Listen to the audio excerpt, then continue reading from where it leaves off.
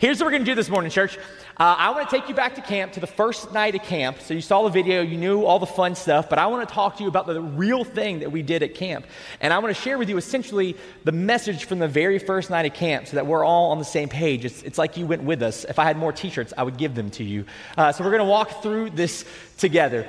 So here's my question, church. Have you ever noticed that in life, almost everything that we do is based on performance? Almost everything we do in life is evaluated. We find our value in how well we perform. If you're a student and you're in school, it's all about the grades that you get or how much work you put into those grades. If you're a student who finds your worth and your value in those grades, you know how heavy it can be to always live up to the A+ standard. Almost everything we do is based on performance. If you're an athlete, it's all about how well you play. Obviously, that makes sense, right? Sometimes performance-based life is good. It's something that you want. For example, if you were going to go have heart surgery, you want a heart surgeon who has been judged off their performance, right? You don't want someone who really likes doing heart surgery but is bad at it. You want someone who's good at it. They're operating on you. Almost every single, well, that was weird. Every single thing that we do in life is based off performance, and it's not always a bad thing, but the truth is, regardless of what it is, when there's performance involved, performance always brings pressure. It always brings pressure. Maybe you love school. Maybe you love studying. Good for you. But even if you love school, the pressure to perform, to always do great, to always work hard, to always have great, that pressure starts to build up, and you felt it before. If you were an athlete, the pressure to always make the team, to always make the cut, to always be good enough to go to the next level, there's pressure that comes with performing. If you do theater, the pressure of being good enough to be on stage. If you're a salesperson, and in your job, you have to constantly be making sales, and if you don't perform well enough in sales and it hurts your family, pressure or performance always brings pressure, especially today, families with social media. It feels like we're all competing with our vacations. Like every time someone goes on vacation, we're taking the best pictures possible, and we're like judging our family's vacation based off of other people's family vacations, or our anniversary trips. We've got to say the right thing so we live up to the standard of everybody around us. There is a pressure in our society to perform, and that pressure starts to weigh on us. And if you haven't felt that yet, that's amazing. But I would bet that most of us have felt the weight of trying to perform. I felt the weight of trying to be good enough to find value in our jobs or in our relationships or in our schools or in the things that we do. Performance always carries pressure. And here's why this is dangerous. Because sometimes performance is fine, but performance is dangerous when it comes to our faith. And if we were going to be really, really honest, church, we would all admit that most of us are trapped in a performance-based faith. Most of us are trapped in this idea that we have to perform a certain way for God to love us as much as He wants to. We think if I don't pray, then God's going to ignore me when I do pray. If I don't come to church, then God's going to ignore me when I finally start showing up. If I really want God to move in my life, I have to act the right way, look the right way, talk the right way, dress the right way, be the right way. That there's got to be a performance when it comes to our faith. Oftentimes, even being here right now is just a performance. We're here because our family made us when we were little kids, and now we feel guilty if we don't come to church.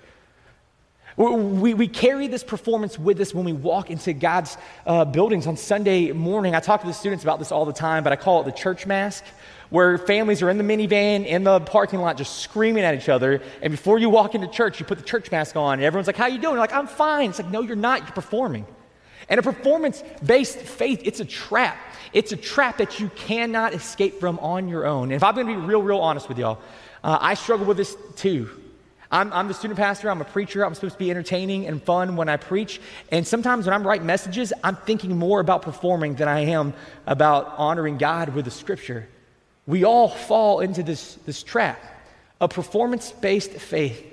And a performance-based faith will lead to a shallow faith, to a broken faith, to a weak faith, a faith that we can't escape from. But there is a better way. There is something so much better than performance-based faith. And so this morning, what I want to do is I want to share with you Philippians chapter 3. We're in this series, we've been working through the book of Philippians, and God just worked it out so that this chapter, Philippians 3, that I was assigned to speak on the Sunday after camp, is the perfect chapter to go along with what we talked about at camp. So Philippians chapter 3, I'm going to walk through it with you, and I'll be honest, I'm going to read most of this chapter. Paul's going to say it better than I could anyway. But I want you to focus into the specifics of what he's saying and why it matters so much to us. So Philippians chapter 3, we're going to start in verse 1, and it reads like this. In addition, my brothers and sisters, rejoice in the Lord. To write to you again about this is no trouble for me, and it's a safeguard for you. So just to remind you what's happening, at this point in time, Paul is arrested. He is in prison for his faith, and Paul says he rejoices in this fact.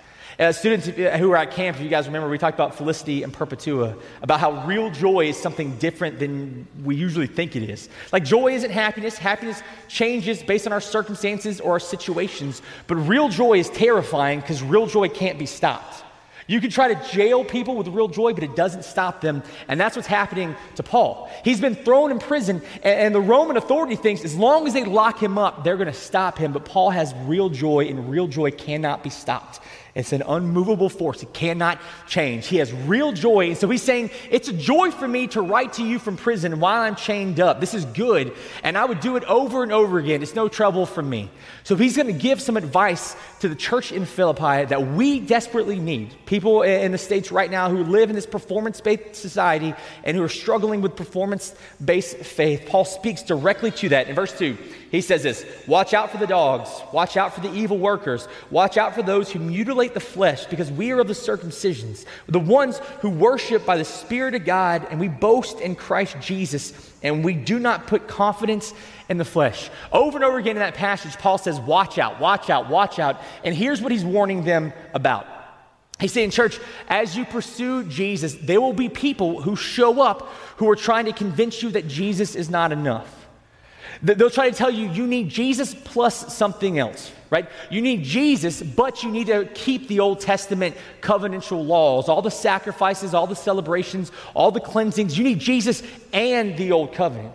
He talks about people who mutilate themselves. What he's referring to is this act of like physical penitence, where people would feel guilty about their sins and they would hurt their own bodies to show God how sorry they were for those things. It's Jesus plus something else. It's Jesus plus anything else. And Paul says, don't live that way. Don't get caught in that trap, because that is just performing.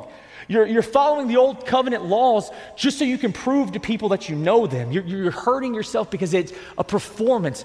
Don't perform when it comes to Jesus. And he goes on to say that we don't put our confidence in our flesh, our performance, what we do. Our confidence comes from Jesus, from the sacrifice he made for us, for the Spirit that dwells inside of us. And he says we don't put our confidence in the flesh anymore. It's not about performance. It's not about how well we do. And then Paul takes a turn to be a person. And I love it when people in the Bible act like normal people, because he like gets distracted for a moment. And he says this over in verse 4. He says, although if we're going to talk about boasting in the flesh, I have confidence in the flesh. If anyone thinks that he has grounds for confidence in the flesh, I have more. And so here's what Paul is saying. If you want to play the game that it's all about performance, that it's all about how good you do and all the rules that you follow and all the structure that you keep, Paul says, if you want to play that game, I will beat you in it. Like I am better than you at the performance-based faith. He says, if anyone has confidence in flesh, that Paul has more. And he goes on to describe it in verse 5. He says this, he was circumcised on the 8th day of the nation of Israel, of the tribe of Benjamin, a Hebrew born of Hebrews. So what he's saying is he is an Israelite through and through. He is a Hebrew of Hebrews. He's a perfect example. His parents followed all the laws and regulations on how to give birth and how to bring a child up. From the day that he was born, he hasn't missed a beat. There's no mess up in his covenant law lifestyle. His performance was strong from the moment that he was born. He goes on, he says, regarding the law, the Old Testament covenant, a Pharisee. He's saying he's a Pharisee, which means he had memorized the entire Old Testament. He knew it forward and backwards. He knows it better than any of us in the room. He was a pro at it. There was no question you could throw at him that he did not know. He knew the scripture. He was living the performance-based faith. Regarding zeal, his passion for the old covenant, that desire to live up to that standards. He says regarding that zeal, he persecuted the church. And we've talked about this a bunch, but before Paul met Jesus, he was one of the greatest enemies of the church. He was opposed to it. He was given the authority to arrest Christians. The very first Christian who was ever murdered for their faith, was a man named Stephen, and Paul is the one who instigated the riot that led to Stephen's death. He's saying, you want to like look at your family history? My family history is better than yours. You want to see people who care about the rules and the laws? I was a Pharisee.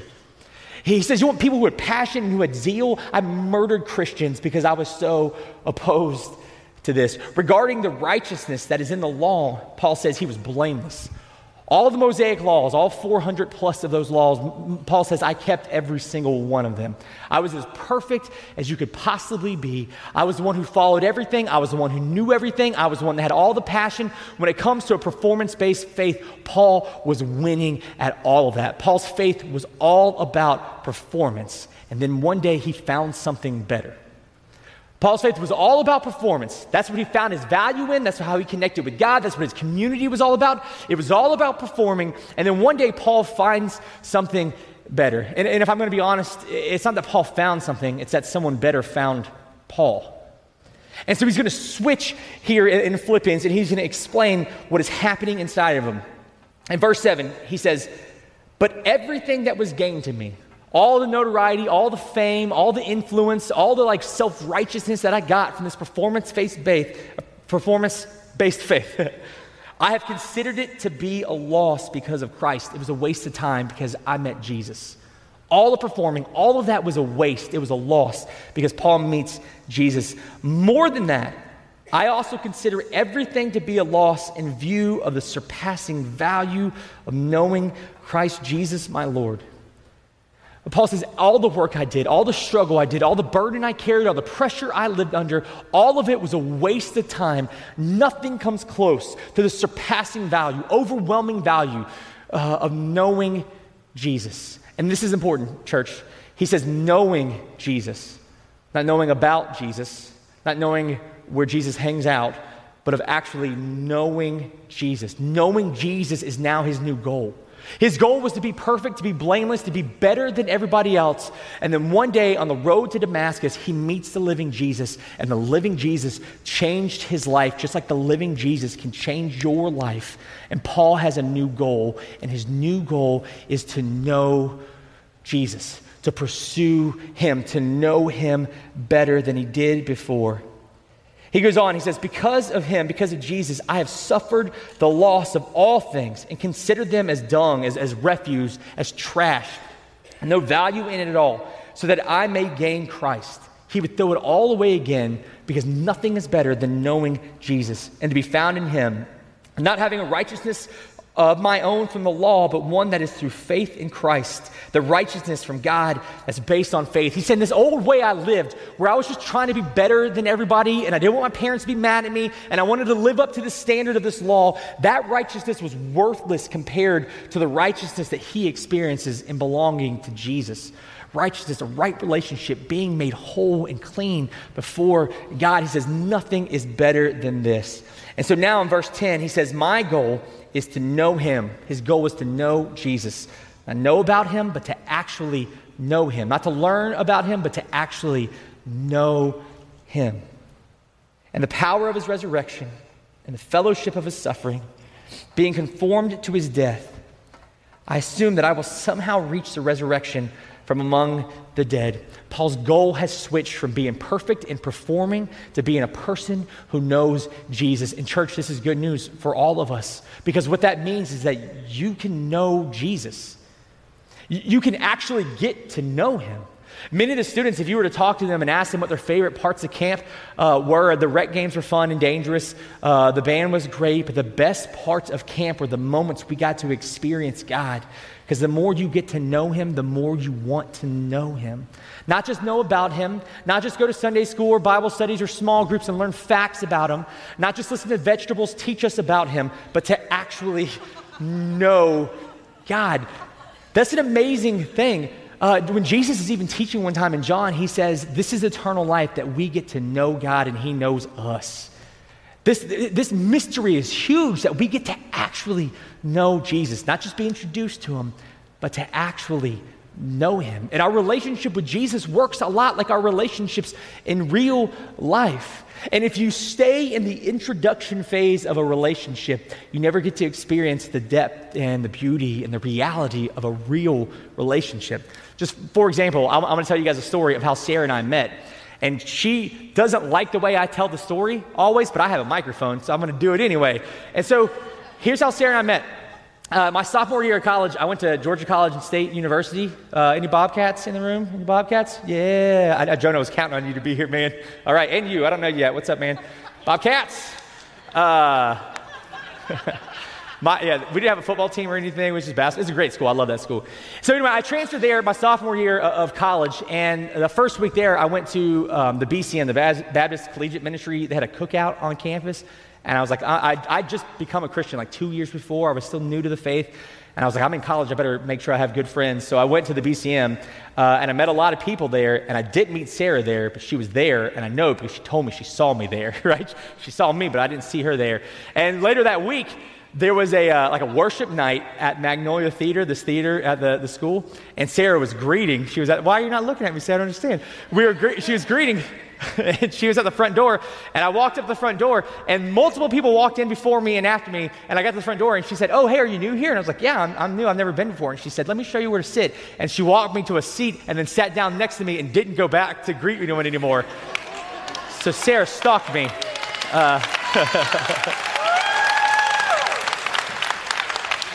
And that's like for real true, probably. So... But here's my point, right? When I first met Sarah, when we first met each other, we didn't really know each other. We talked about where we came from. I knew some little details. We got to know each other a little bit. But if I had stayed in that part of the relationship, if we never intentionally spent time together, if we never intentionally made a commitment to each other, ultimately, if we never made the real commitment where we stood in front of our family and our friends and God and said, it's going to be me and Sarah for the rest of our lives, we never would be where we are today. I think it's 13 years. I always forget. 13 years? 13 years? 13 years that we've been married. And I promise y'all, my relationship with Sarah is so much better now than it ever was. And if I had just stayed in that introduction phase, I never really would have known her. I might have known about her, right? I might have known people who knew her, but I didn't really know her. And church, the truth is a lot of people get stuck in the introduction phase of Jesus. You come to camp because someone invites you to camp. You come to church because someone invites you to church. You go to small group because you're supposed to. Your parents make you go to VBS, whatever it is, and you hear about him, you know facts about him, but you don't actually know him. What happened to Paul was he met the real Jesus.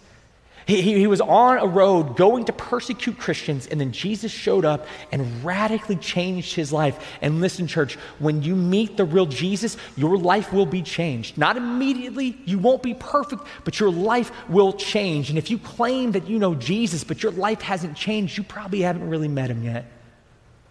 Because once you actually know him and the mystery of being known by him and that he wants you to know him, that's incredible. And that's what Paul has figured out. That's what Paul is experiencing. He met the real Jesus, and now everything he used to do is worthless, and all he wants to do is know him more and more. His new goal is to know Jesus. Why did he have joy when he was locked up in prison? Because he knew Jesus. Paul ultimately, he loses his life. He's martyred for his faith. And why was he able to do that? Because he knew Jesus. He had real faith because he encountered the real Jesus, and he didn't just know about him, he knew him. And church, my prayer for you and for my family and every student that I get to lead is that we would actually know Jesus. Know him, real, deep, meaningful relationship that changes who we are. Paul goes on, he says in verse 12, not that I have already reached the goal. He's not perfect. He hasn't grabbed onto him. He doesn't know everything there is to know about God. He's choosing to pursue him. He says, not that I've already reached the goal or I'm already perfect, but I make every effort to take hold of it. And the goal was to know Jesus, right? Every effort to take hold of the goal of knowing Jesus because he knows that I have also been taken a hold of by Christ Jesus. Paul says, I will chase after Jesus with everything I got because I know he's already taken a hold of me. Verse 13, he says, brothers and sisters, I do not consider myself to have taken hold of it, not yet, not completely. But one thing I do, forgetting what's behind me and reaching forward to what's ahead, I pursue my goal, the prize promised by God's heavenly call in Christ Jesus. He says, I pursue my goal. His goal is to know Jesus. You see, up to this point in Paul's life, up until the moment he met Jesus, his life was all about performance. His faith was all about performance. It's all about looking right, being right, following all the rules. And then one day he meets Jesus, and he's blown away to learn that Jesus was pursuing him. That while he was an enemy of the church, Jesus was pursuing him, and that messed him up. And he surrendered his life to Jesus. And now his desire is to pursue him and to know him with everything he's got. And here's what Paul learned. With Jesus, it's about the pursuit, not the performance. Almost every other area in your life, you're going to be judged on how well you perform. But when it comes to Jesus, it's not about your performance, it's about the pursuit. It's about desiring to grow closer to him. And with Christ, what's incredible is the sins, the struggles, the things that we deal with, the behaviors that we want to change, the way we defeat those sins in our life is not trying harder, because that's performance-based faith. It's about getting closer to Jesus. And the closer you are to him, the stronger he is in your life, and the more he works in you and through you to help you grow past those things. I had a prayer with one of our students on the very last night of camp, and he was worried about going back home and following into the same group of students, the same trap that he was in before he left for camp. And what I reminded him was, when you fail, we don't run from God, we run back to him. We pursue him harder when we mess up, because the power of life change is not in us, it's in him. The power to change ourselves and to free ourselves from those sins is not in us. We're not strong enough. It's only in him. And with Jesus, it's all about the pursuit. It's not about the performance. And y'all, isn't that so good? Like maybe we don't even realize how heavy the burden to perform is on us. I know the students do, because school slaps you in the face with it all the time. But that pressure to be good enough, to look good enough, to make enough money, to have the best marriage, to have the best kids, to wear the best clothes, to have the right house and the car, the pressure is everywhere, and it's overwhelming. And it is so good to know that with Jesus, it doesn't have to be that way. That with Jesus, you just pursue him with every single thing that you have, and you chase after him. Paul said he found something so much better, and his goal now is to pursue Christ, pursue knowing him. And now maybe you've been in church for a long time and you think that's too easy. Or maybe you're new to faith and someone invited you this morning and you're like, that can't be all there is. Like, great, you have Jesus, but you've got to follow all these rules to make God love you and care about you. Paul responds to that as well. He says in verse 15, he says, therefore, let all of us who are mature think this way. He says, if you want to know who's a mature Christian, this is what they think. They think it's about pursuit. It's not about performance. It's not about impressing people. It's not about looking the right way or doing the right thing. It's about pursuing him. The more you pursue him with everything you got, the more you see him move in your life. And if you think differently about anything, Paul says, if you disagree with him, then God will fix you. God will reveal it to you also. It's not about performance. It's all about the pursuit. And so here's what I want you to do, church. I want you to practice pursuing Jesus. I want all of us to practice pursuing Jesus. It's amazing when we go to camp, and we talked about this with a lot of the students. For 1 week, we all got together and we all prayed nonstop, and we all worshiped nonstop, and we all read our scriptures nonstop, and we spent time together nonstop, and God showed up in amazing ways. And it's so easy to pursue God when you're at camp. But when you get back home and the world's back around you, it gets harder and it gets harder and it gets harder. For the adults, some of us, man, we've lived under the weight and the pressure of our life and our jobs and our works and everything for so long that we've forgotten what it was like to truly pursue. And here's why this is so dangerous. This is why this is so tough. From the outside, you can't tell the difference between pursuit and performance. Like, from the outside, I can't look at you and say, oh, that person is performing and that person is pursuing, because people who are performing and pursuing, they do the same thing. Like, when you're performing for God, you are at church, you're praying, you're in Bible studies, you might have memorized the scripture better than anyone else. You may be just like Paul before he met Jesus. You cannot tell when it's performance or it's pursuit. Somebody who's pursuing Jesus does the same thing. They study the scripture, they pray, they worship, they gather, we come together as a body of believers. You can be side by side, and you cannot tell from the outside looking in if it's performance or it's pursuit. Only you can tell. It's a heart level condition. It's a heart level condition. And in a moment, we're going to do one more song. And I want you, during that moment, and that song, that time of worship, I want you to ask God to reveal to you what's the condition of your heart. Are you pursuing Jesus, or are you performing for God? Are you pursuing Jesus because your desire is to know him more, or are you performing because it makes you feel better and it quiets the guilt that is rising up inside of you? I can't answer that question for you, but I promise you the Father can. And I want you to pray those questions. I want you to pursue Jesus. And I'll give you a few tips. I stole these from our camp speaker because I thought they were really good. Here's what Tyler, our camp speaker, said. When it comes to pursuing Jesus, the first thing you need is you need a plan of pursuit. Real relationships, like real lifelong meaningful relationships, don't happen on accident. They're intentional. It's something you choose to do. And if you're choosing to pursue Jesus, to chase after him, to make him the new gold, just like Paul did, you're going to have to be intentional about the way that you pursue him. One of my favorite things about camp this year is we put in the schedule a quiet time, and we had devotions that were written out for the students. And almost all the major decisions that we had for like faith and for baptisms, they didn't happen in the worship times. They didn't happen when someone told someone to raise their hand. They happened in those one-on-one moments with God, because students chose at camp to intentionally spend time with him. You need a plan of pursuit. The other thing you need to know is that you need people to help you pursue. You can't pursue God on your own. He's too big. He's too mysterious. There's too much to know. You need other people in your life. That's why we have small groups in Sunday schools. That's why we have student ministries and kids ministries. You need other people in your life who have the right to hold you accountable when you're faltering, and who can hold you up when you find that you are weak. You need other people in your life. You don't pursue God alone. And this one is the most important, church. You got to remember that God is pursuing you. That's like the craziest part of Paul's story. While he was persecuted, like Paul, before he met Jesus, if he came in this room, he would have us all arrested, right? He was an enemy of the church, and he wasn't looking for Jesus. And while he was ignoring Jesus, Jesus found him. Like, God is pursuing you. You got to hold on to that truth, that the God of the universe, who spoke all things into being, who's holding all things together, that God desires you. He knows the numbers, he numbers the hair on your head. He knows the days of your life before you experience them. And he says, I want you to be my son, or I want you to be my daughter. I want you to be adopted into my family, an adoption that can never change and that can never break, that the God of the universe is desiring you. Church, that truth should shake us. It should change the way we worship and the way we sing these songs. It should change the way that we serve in kids ministry or student ministries. It should change the way we talk to each other and we pray together. It should change the way we live every day if we would just pause for a moment and think that God has been pursuing us.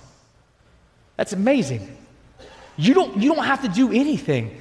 He's desiring you. And not only is he pursuing you, he is freeing you from the burden to perform. That all you have to do is pursue him back. And the more you pursue him, the more you experience him. The more you see him in your life, and the more you become like his son and like the person that you were created to be. Church, with Jesus, it's about pursuit, not performance. So as we go into this final moment together, we're going to sing a song that's called So Why. And the song makes references to a parable that Jesus told. And the parable goes like this. There was a farmer who had 100 sheep, and one sheep left. One sheep ran away. He had 99 that were with him, and one that ran away. And the shepherd chooses to leave the 99 and pursue the one that ran away. And church, you and I, we're the one that ran away. Because of sin that we inherited, because of sin that's in our lives, we have found ourselves separated from God. And while we could not return to him, he pursued us. He's the one who never leaves the one behind. Isn't that amazing? He's a God who pursues. And so, church, we will pursue him as he is pursuing us. And in this moment, while we sing this song and we give God everything that we got, and students, I want y'all to worship like we're back at camp so we can show people how that works. When we worship in this moment, I want you to have a private conversation with your Father in heaven. And I want you to ask him to reveal the condition of your heart. Am I performing, or am I pursuing? Am I part of this just because I feel guilty and I don't want to feel that way? Or am I pursuing you because I actually want to know you? And then ask God to show you what that next step of pursuit might look like. Maybe for you, the next step of pursuit is the first step, is to finally say yes to Jesus for the first time. To have a moment where you pray to God and say, God, I know that I am guilty and that my sin separates me from you, but if I put my faith in you, Jesus, if I confess with my mouth and I believe with my heart that God raised you from the dead, then I will be saved. Maybe your first step of pursuit is to start a relationship with Jesus. Maybe for you, your next step of pursuit is to go public with baptism, to have that moment where you tell the whole world that you belong to Jesus and you seal it with the symbol of the baptism. Maybe for you, it's something smaller. Maybe for you, it's to call up a family member that you have been fighting with and make amends. And you know you can't do that on your own and you need Jesus to help you. Maybe it's to walk across the street and invite a neighbor, or to share the gospel with somebody that you work with, or just grab someone in the seat next to you and pray together, or come up front and kneel at the front and pray and let strangers that you don't know put their hands on you and pray with you. And we don't even know what's happening, and we just want to know that people are pursuing Jesus. Whatever that next step of pursuit is, ask God to reveal it to you, and then ask for the courage and the discipline to follow through. So church, as we pray in this moment, pray that God reveals the conditions of your heart, and then ask him to show you what that next step of pursuit is. And let's worship him with everything that we got. Let's pray.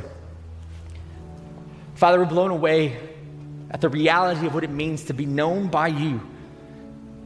That while I was still broken and dead in my sins, while I was separated from you so far away, there was nothing I could ever do to come back home. Jesus, you pursued me, and I'm blown away at that fact. And Father, I pray that every person in this room will have that experience, that moment where they say, Jesus, I need you to save me. And they realize that you've been pursuing them for years and for years. Father, forgive me of my times that I am living that performance-based faith, where I start to think you care about me based on how good I preach or how many students show up to church. And remind me that that's not how I'm valued in your eyes. I'm valued because I'm a son. And you saved me. God, remind the people who are with us today, the same thing is true for them. They belong to you. Their value is not found in how well they perform. Their value is found in the fact that you died for them. God, I pray that in this moment of prayer where people seek you, that you would reveal that condition of their heart. And maybe some people's eyes would be open to the fact that they've just been performing. And maybe now's the time they can actually start pursuing and they can chase after you, not to rid guilt, but to know you better. And God, I pray that as people gather and we seek after you, I pray that you would show us what that next step of pursuit looks like. It's baptism or sharing the gospel or saying yes to you or just praying with someone. God, I pray you would show us what that next step of pursuit is. And then, Father, we would do whatever it took to pursue you. Because we know, Father, with you, it's not about our performance. It's about how hard we pursue. And God, we also know that all the things we talked about, all the things we prayed for, everything that happened at camp, God, none of that stuff would be possible if it wasn't for Jesus. So, Father, it's in his name and his power that we pray. Amen. Amen. You guys stand up and worship.